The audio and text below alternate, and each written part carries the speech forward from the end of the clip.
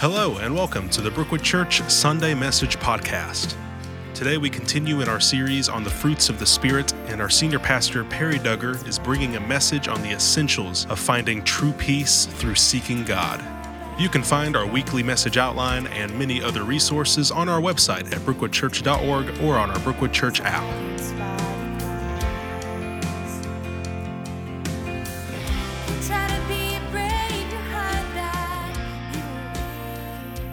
Continue our spring series, Cultivating Character. Take out your message guide. The outline's on the front two panels.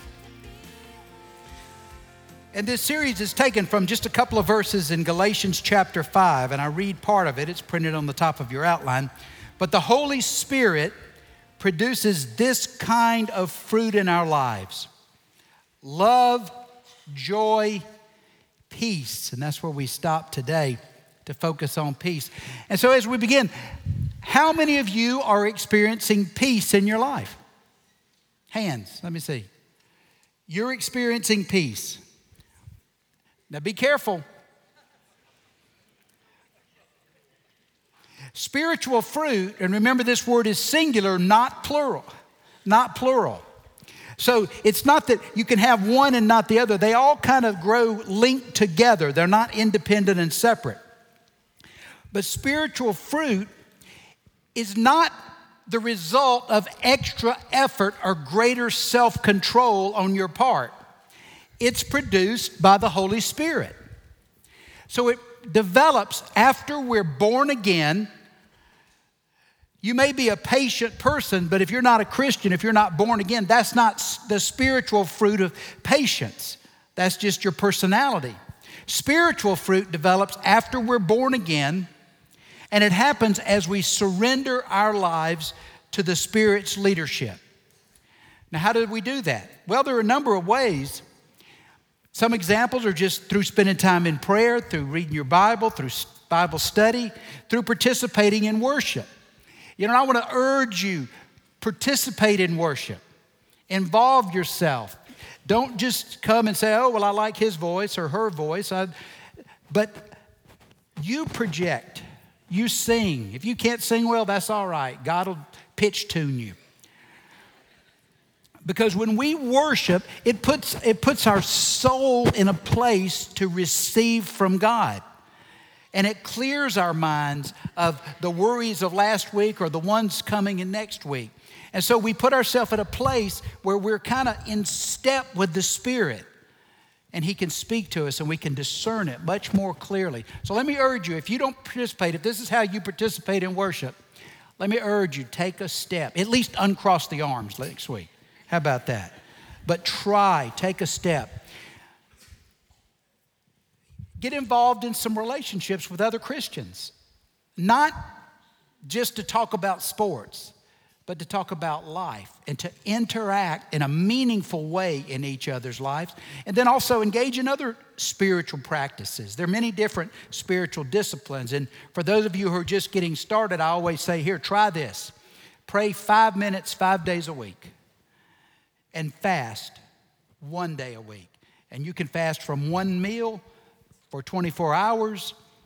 You can fast from media. Take something out, bring God's presence in its place. Try that as a start. These changes in our character, they're the result of what the Spirit's doing inside. When the Spirit comes in and inhabits you after you're born again, He starts making some changes.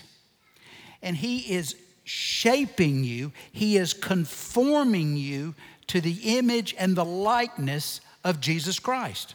Romans 8:29. So in other words, you're being shaped so that you have a family resemblance. You know, I think a better test of spiritual maturity is not how many verses you've memorized, and that's good. It's not how much theology you've mastered, and that's good too. The best question is, how much like Jesus do you look? That's the best measure of spiritual maturity. And today we'll focus on the spiritual fruit of peace. The theme verse that I've selected, good one to memorize, John 14:27. Jesus said, I am leaving you with a gift, peace of mind and heart. And the peace I give is a gift. What do these next words say? That must be a misprint. The world cannot give. So why are we trying to find peace in this world?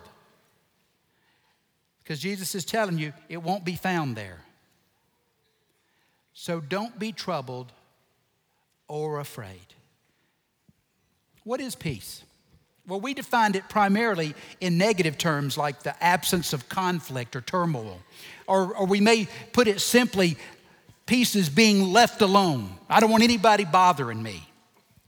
But the biblical meaning of this word, which does include the absence of conflict, particularly in the absence of military battle in some instances, but the biblical meaning is much broader, and it includes the idea of positive blessing. So we define it, I've defined peace, and it comes from a Hebrew word shalom, a Greek word irene, but it means well-being, wholeness, or completeness. I like that one, wholeness. And harmony, and that means harmony in your relationships. See, Scripture rarely speaks of peace as a purely mental state or peace of mind. And yet that's what we're always harping on, isn't it? Oh, I just want some peace. Oh, I just need some peace. And what you're really talking is you want some inner serenity. But biblical peace is a way of life. And it's inherently social, focusing on outward relationships, not merely personal serenity. Now, solitude has some value, particularly if you're using solitude to focus on the presence of God so that you can hear His voice. That's a helpful spiritual practice. But if you're someone who is continually withdrawing from people, if you want to be constantly isolated, that you may have a job that you need to do in isolation, but you need to look closely because it may result, in part at least, from past relational wounds. It might be a product of fear of rejection. And I'm speaking as someone who tends to introversion. I'm speaking as someone who had an overbearing, critical father. So it's easy for me to retreat. That may be true of some of you. There's several different types or expressions of peace referred to in the Bible. The first is peace from God. Psalms 85:8. I listen carefully to what God the Lord is saying, for He speaks peace to His faithful people. In other words, what's the source of peace? Good circumstances? A better job? A spouse that's nicer?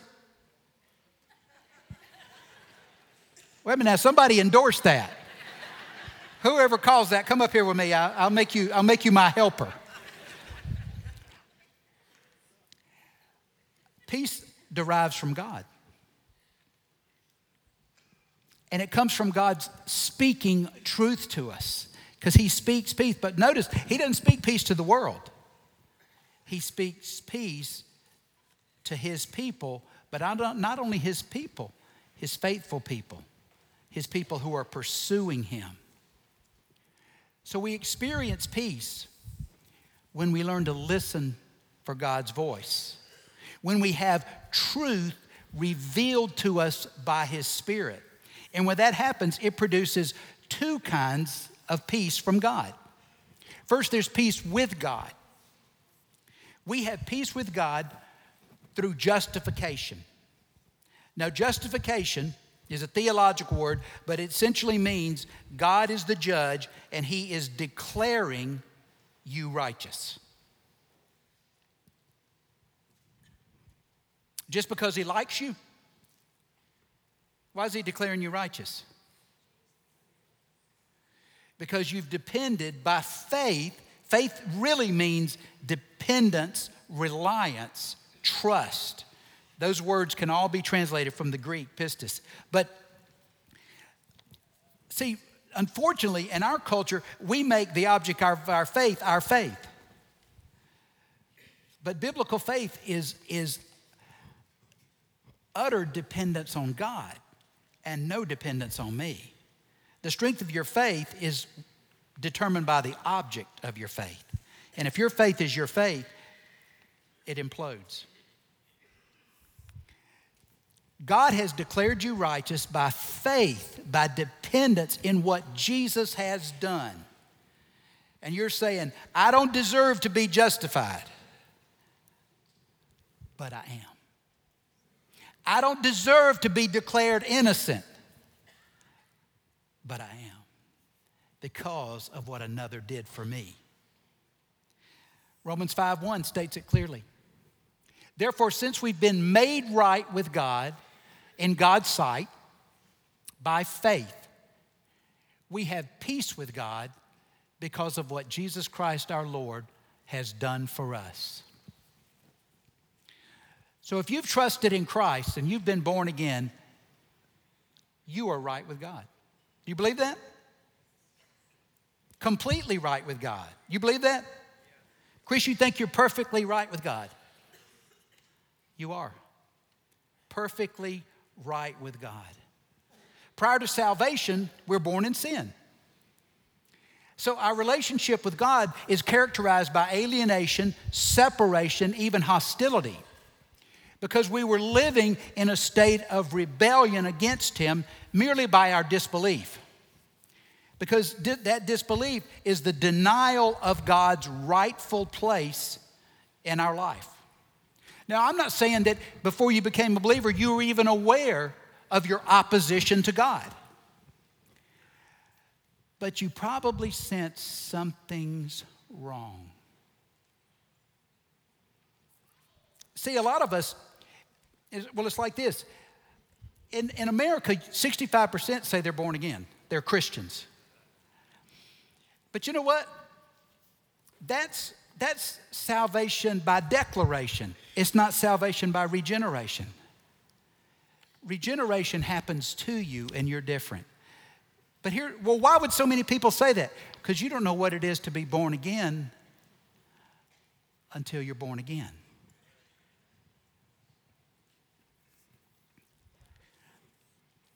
Before you're born again, you probably at least suspected that God existed. It's interesting, isn't it? When great tragedy happens in our nation, you can find no atheists. You can find no agnostics. And the reason is from Ecclesiastes 3:11, eternity is in the heart of every man and woman. People know God is real. Because, you see these funerals, or you hear about these funerals of people that gave no profession to Christ, may even been antagonistic, and yet they're talking about, I'll see Him again. Have courage to die as you lived. It doesn't make sense, does it? But at that moment, when have you ever heard somebody say, well, it's over, nothing, there's nowhere to go, there's nothing else. He's gone, she's gone. People know eternity's real. It's planted in the soul of men and women. And that's why I say, instead of trying to argue people into faith, ask them why they don't believe. It's not a cognitive, intellectual reason. It's an experiential reason. It's some sort of doubt, disbelief, wound, bad experience. And they're expressing that opposition toward God. All of us understand what there is to be something missing. It's been referred to as a God-shaped void. And we can feel that inner ache, that emptiness. And there's a desire to feel whole, to feel full, so we try to cram things in that place. All kinds of pursuits and distractions and purchases and all sorts of entertainment. And that's where all addictions come from. But nothing physical from this world fills the spiritual need. Nothing. It can distract you. It can entertain you. It cannot provide contentment. you won't reach wholeness. Our consciences may have even ached because of our sins before we were Christians. Because here's why. The law of God, the sense of right and wrong, is written on our minds and hearts. Otherwise, it would make no sense to say, what he did to me is wrong. What she said wasn't right. That would make no sense. And we live in a culture that's pushing against right and wrong. Isn't it true? And it's being redefined. So today, virtually every form of immorality is right if you're consenting. Well, what in the world what does that mean? We have all these rules because they know that they've blown apart all the guidance that God gives. So they're trying to draw in all these protections of, oh, if it's like this, if it's like that, if it's like... Today, the only thing that I can see that's consistently considered wrong is molestation of children. And yet, there are many places in this world where it is not. It is practiced.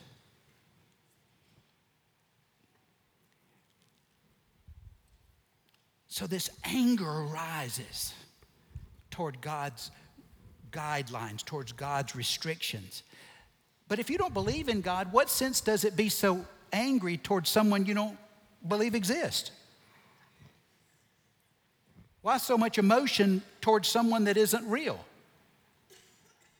I mean, why are people so angry at Christians? Well, you said that what I did wasn't right. Well, you don't care what I'm saying. I believe in the fairy godmother or something. At least churches do good. At least they're charitable. Now, some of y'all could do some more in the charity department.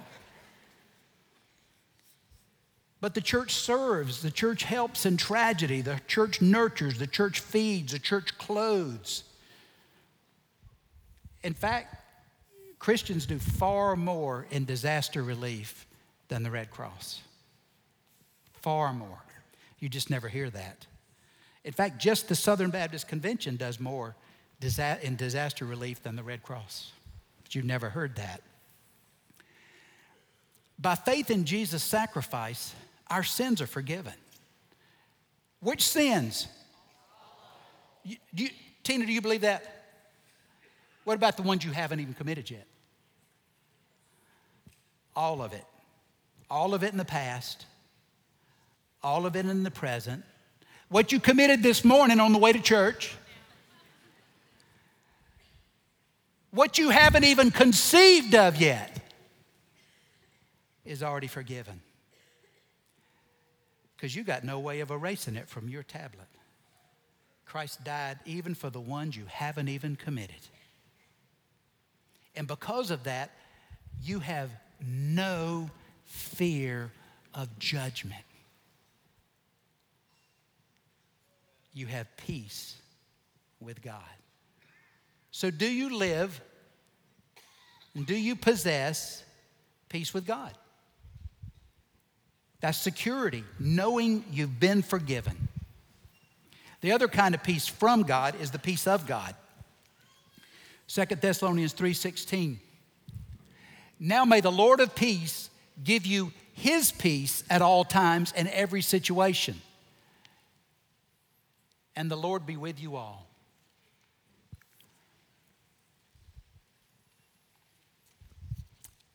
See, our anxiety, our fear, which I've told you, fear and anger are two sides of the same coin. Our anger always is aroused by fear. But anxiety and fear and the resulting anger are caused by uncertainty, insecurity. But how uncertain is God? Is God surprised by any situation? Are there any circumstances beyond his control? Then why are you so mad? God's not uncertain. He's not apprehensive. He's not anxious. He's not afraid. He's not insecure. He's not unsettled.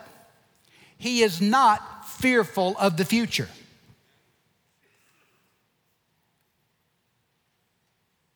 and you possess the Spirit of God. So do you possess His peace? Not your peace, not human peace, not mustering up courage, His peace. Now, it's true, we don't know what the future holds.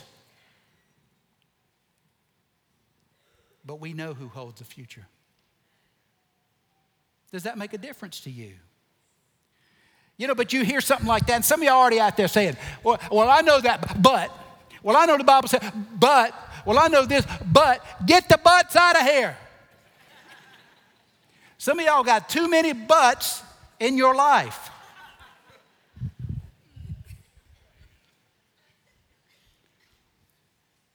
Do you know God or not? You may not know you don't know what the future holds, but do you know who holds the future? And one of the names of the Holy Spirit is Comforter. The one who provides us peace is within. The one who assures us that we belong to God, and He's a God who cares, and He's a God who's in control. Isaiah 26:3 says, and you will keep in perfect peace all who trust in you, all whose thoughts are fixed on you. So in other words, if you have a lack of peace today, what's it caused by? Come on, y'all. I'm not going to let y'all go home till somebody gets a little energetic in here. What is it? Lack of what? What's that verse say? You don't believe that, do you? You're all frantic, you're all anxious, you're all depressed, you're all upset. Lack of trust. You do not believe that, do you? Lack of trust. There isn't anywhere else to go with it, is there? Unless you want to get your butt back in there. A lack of peace is caused by a lack of trust in God. Well, is that in every instance? Is it? In every situation? In every circumstance? Y'all better be careful saying that. Because guess what? It means you don't blow a gasket next week. Do you possess the peace of God? Not the peace of you, the peace of God. Another type of peace is peace within myself. And this does refer to personal, internal peace of mind. See, if you have a lack of peace, what do you think it's caused by? Give me an answer out there. So, what's that? Something you're doing. Something you're doing. Well, no, you're more noble than most. Come on now. Lack of peace. What's it caused by? Give it to me. Yeah, but that's the correct answer. I want the answer that folks are living by. Somebody else. Who has courage? Because some of y'all are blaming someone right now. Oh, my boss. Oh, my spouse. How can I have peace married to her?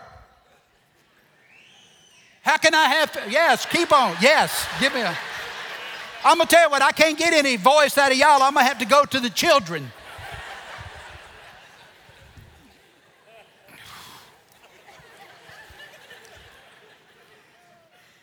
But let's be honest now. We think our misery is caused by somebody else, don't we? Our insecurity. Oh, that boss. Oh, tomorrow, you don't understand. Oh, do you know God? Then you have no buts. Do you know God? That's the question. Because we think it's, negative circumstances. Who could live through this? Well, you could only live through that if you know God. Well, you don't know this irritating person. Anybody know an irritating person? Come on. All I said was, do you know them? I didn't say point to them. Do you know an irritating person? That person's not your problem. That person's not your problem. Look at John 16:33. I have told you all this so that you may have peace. Where? At work, in your neighborhood, in your marriage. Is that what it is? Here on earth you will have many trials and sorrows. But take heart, because I have overcome the world. Now, Jesus makes two promises. Not one, two. First, we'll have trials and sorrows. You know that's true, don't you? Second, he's overcome the very trials and sorrows that are coming to you from this world. So you can have peace in him. Not necessarily peace in this world. You know, I live by this verse. You know, it was like I imagined it like a life ring around me. At one point, I was a first-year law student, and I had never studied 2 nights in a row except exams. And I had a full ride to law school, but I had to have very high grades. And I didn't really know how to study, especially not law school. You go to the library, you live in the library. You go home at midnight. Next day, you go back to the library after class. You stayed. It was misery. And this verse, I just lived in it. Trouble in this world, but I can have peace in Christ. Because I was afraid. I was threatened. I was exhausted. And God got me through. You think I kept my scholarship? No, I lost it. See, because we try to tie peace to positive outcomes. I lost my scholarship, but I survived law school. The trials and sorrows we suffer, though painful, I'm not minimizing pain at all in here, but they cannot touch my relationship to Jesus Christ. And they do not jeopardize my salvation, which means they're all short term. And our eternal futures are secure. You say, well, I understand all that, but I'm still anxious, I'm afraid, I'm angry, I'm unsettled. How do I experience peace? Well, here's a roadmap to peace, or a path to peace from the Philippians. Don't worry about anything. Well, that's easy for him to say, isn't it? They say all that kind of stuff in the Bible, don't we? Don't worry about anything. Who does that? You can, by faith. This was written by a guy in prison, by the way. His life threatened continually. Don't worry about anything. Instead, pray about everything. There is nothing too big for God to handle. There is nothing too small for his concern. Do you believe that? So tell God what you need. Well, should you ever be angry with God when you're telling him that? What do you think? Susan, is that all right to be angry with God? But take your anger to God. You see what I'm saying? That's not resentment. Take it to God. I've told y'all before, go out in the backyard with a bat and beat a tree. Do a little shouting. God, I'm mad. But see, that's in relationship. See what I'm saying? That's not running away. Because a lot of us get angry, resentful toward God. We flee him. We abandon him. Take your bat and go to him. Do some shouting. Do some screaming. Do some yelling. At least it's in relationship. If my children have been angry with me, I want them to come to me with it instead of shutting me out and going away. Tell God what you need. But then that means you give it to him to handle. That's where the trust comes in.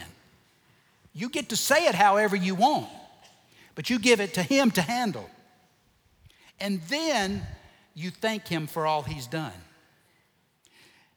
Now see, what happens here is after you do that, then you experience God's peace, which exceeds anything you can understand. So if you want peace, you have to do some things. There's some steps on this path. If you want to enter his presence, through prayer. Express all your concerns.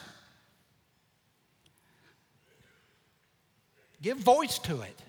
But then remember his faithfulness.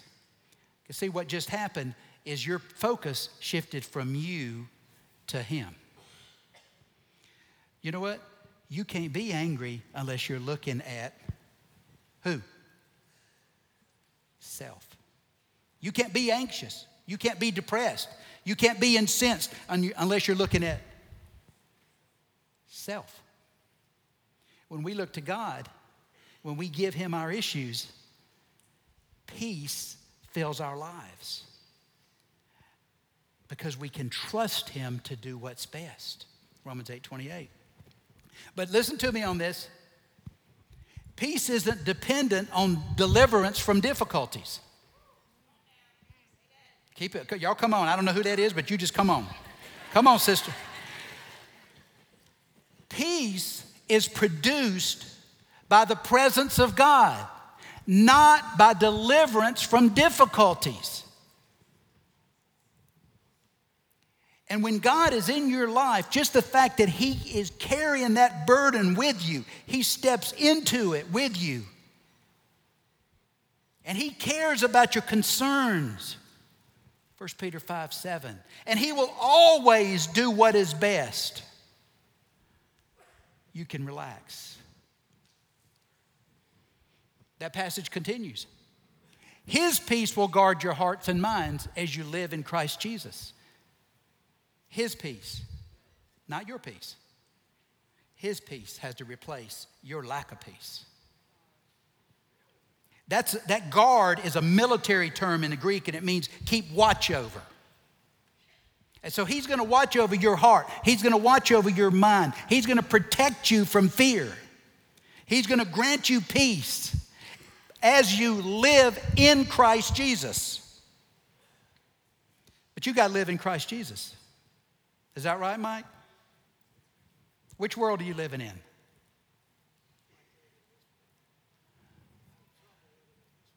Sometimes it's trouble living in this one, isn't it? You won't have any peace in this one. Peace is going to be found from living in a different one. Living in the kingdom of God while dwelling on this earth. God's peace prevents fear, anxiety, anger, and depression if we live in his presence. So do you possess peace of mind? You can if you live in his presence. Third type of peace is peace with others. You know, I said a few weeks ago that I thought we were more divided today than even in the 60s. I didn't mean, I want to correct that, I didn't mean that the 60s were not more brutal, more violent toward African Americans, which they certainly were.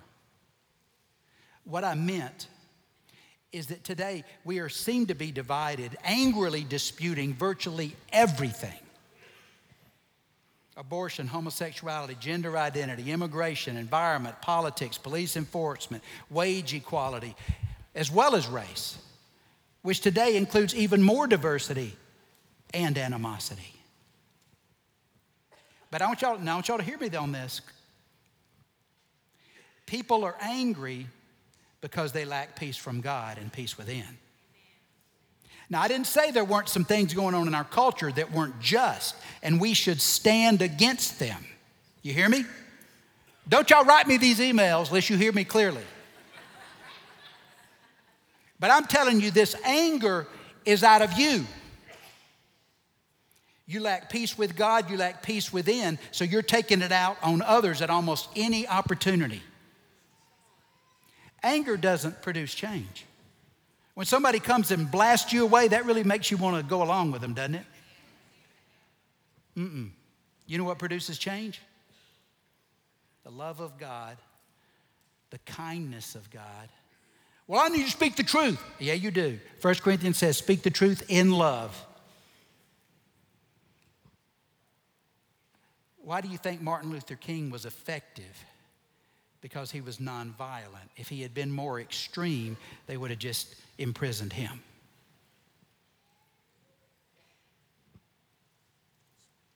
Anger originates within each of us. Do you believe that? Your responses are about who?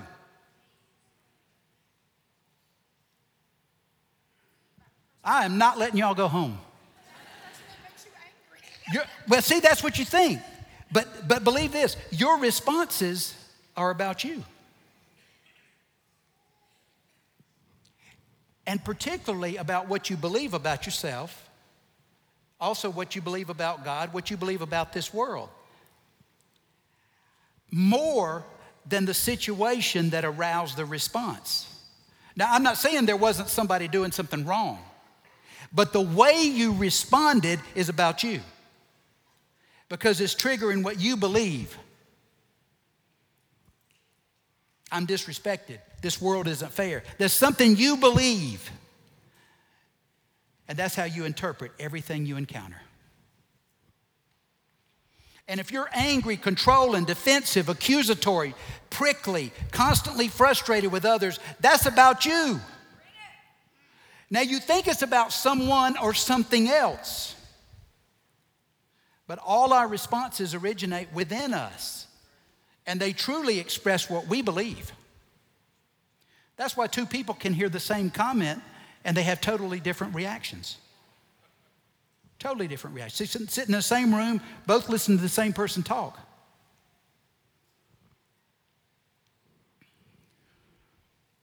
Don't you see it in our culture, the anger that you see? It is amazing to me that anybody posts their pictures on, what's that thing called? Instagram. Can y'all imagine? I'm gonna get on Instagram. First, you got to contort yourself.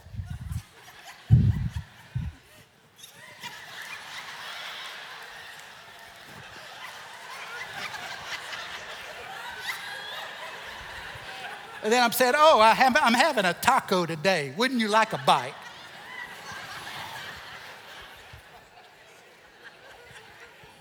Lord, deliver us from this narcissism. But then people are vicious, back.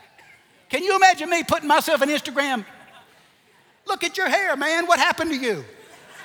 I can tell you what happened to me. It's falling out. That's what happened to me. What's the matter with you? Just attack everything. Where's that anger coming from? I mean, why does somebody you'll never know who put a picture of them all twisted up, why does that make you say anything? It's because that cauldron is in there, but it's in you. And it's just looking for an opportunity to spew venom. How can we change? Peace comes from experiencing God's truth by the Spirit. Listen, I've told y'all, memorize verses, read the Bible, study the Bible, but you need an experience with the Spirit that actually imprints the truth on you in a way that it changes. And when you have that experience, nobody can talk you out of it.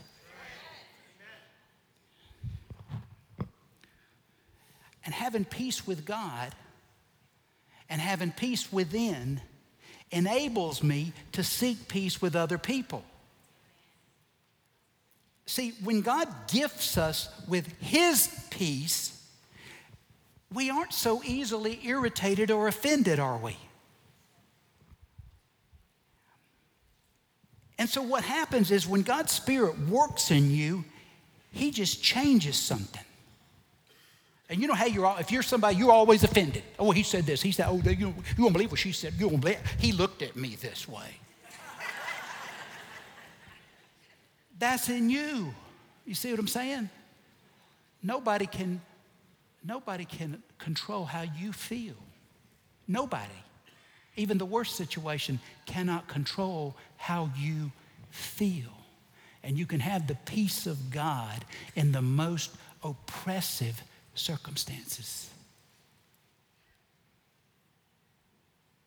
And what happens when that Spirit has changed you, then this situation arises that would have made you blow a fuse. And it's not there. You know what I'm talking about? Spirit changes something in you. And you're just not offended. I mean, let's be honest. Some of y'all get all mad in the parking lot. You get mad on Woodruff Road. Somebody doesn't, they cut me off. He's going to take an Instagram picture and he's like, he didn't even know you. That's in you. You see what I'm saying? It's in us. And the only way it's coming out is if the Spirit of God does a work in us and shows us, here's what you believe, but here's the truth. Here's the truth. What do I do in the meantime? Are you telling me I can't express what I feel? Some of y'all feel duty-bound to express everything you feel, aren't you? Don't you? Okay, since I don't know who said this, here's what that is. Fool. If you express everything you feel, that's a foolish way to live. And it's a damaging way to live because you're harming people and you're causing dissension. You're breaking stuff and you're breaking people. Romans 12:16 tells us to live in harmony with each other. Verse 18 directs us, do all you can to live in peace with everyone. Now, it implies you can't live in peace with everyone, but you can do all you can. And you can forgive. You can't always reconcile because that's two-sided, but you can always forgive. You can always forgive. So we have a responsibility to practice and to promote peace. Well, how do you do it? You know what the secret to peace with others is? What you think? Come on, Jared, what do you think? What's the secret to having peace with others? I didn't hear you, but the answer is love. The answer is love. And you see this direction given specifically to the church in Colossians. Above all, clothe yourselves with love. That means you put it on. All of you got dressed today, at least everybody I've seen. But you did it. You selected it. You put it on, you know, which binds us together in perfect harmony. Now, I want you to know there were Jews and Gentiles in that church. Jews and Gentiles had despised each other for years. They demeaned each other. They hated each other. Put on love, which binds us all together, and enemies become friends in Christ. See, love does not make differences disappear. Nobody's ever going to look at me with love and say, well, that boy is so eloquent and he is so, you know, he doesn't speak with this hick accent or anything. Love doesn't make differences disappear. It makes differences unimportant. See, it's amazing how someone's idiosyncrasies stop irritating you when you decide to love that person.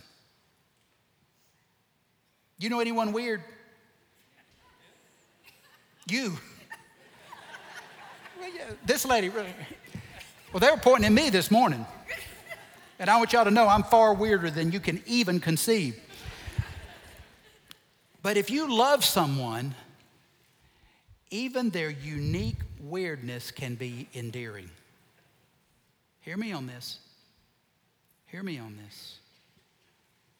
And if you're always criticizing, complaining, change this, change that, that's about who? That's about you. Peace won't come when you get what you want. Peace will not come when you get only what you want. It comes when you set aside your demands, your preferences, your differences, and decide to show love, which produces harmony.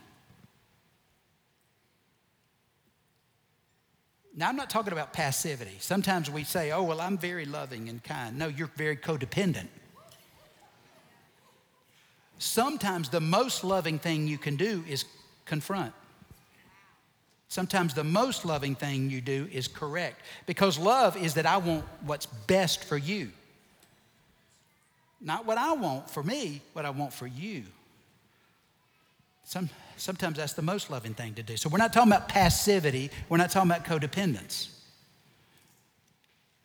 but we always speak the truth in love. And I can love, respect, and dignify someone I disagree with if I can see that person possesses the image of God. No different from me. Colossians 3. And let the peace that comes from Christ rule in your hearts. For as members of one body, you're called to live in peace. And always be thankful, because thankfulness makes us humble. It reminds us we're all recipients of God's grace. And we should be gracious to others. So do you show love? Do you spread peace? Earth has no sorrow that heaven can't heal. Lay down your burdens. Lay down your shame. You know, I want you to know, just to dovetail on with the Switch Ministries work, Greenville County is ranked highest in this state in human trafficking. And it's a growing problem. If you have peace, how about become a peacemaker? Peacemakers are children of God. Will you work for peace? This is a wonderful ministry called Switch, JC told you about. And they're helping victims of human trafficking, exploitation, to reach restoration, what we'd call transformation. I'd like you to help. There's several ladies out there at the information booth. Zana Green is the director. Shay Feltner is from our church. There's several folks there, several ladies there that will give you information. Drop by, ask them how you can help. Also, there's an interest meeting, May 20th, 10:15 in Pod A back there, so next week.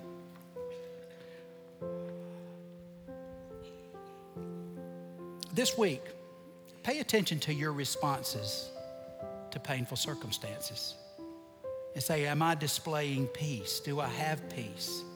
And when you're stressed in those situations, ask the Holy Spirit to show you why you're acting like you are. What do you believe? And ask Him to show you and tell you what He wants you to know, to replace your lies with beliefs, with truth from God. Step up to Switch. Let's do a hand. Let's help out some people in need in our community. And now go in peace. Thank you for coming. Here at Brookwood Church, our desire is to assist you in pursuing a relationship with Jesus so that you can experience transformed life. If you have any questions about this message or you would like to request prayer, we encourage you to visit our website at brookwoodchurch.org/gethelp. You can also find our message archives on our website or on our Brookwood app. Thank you so much for listening and have a blessed week.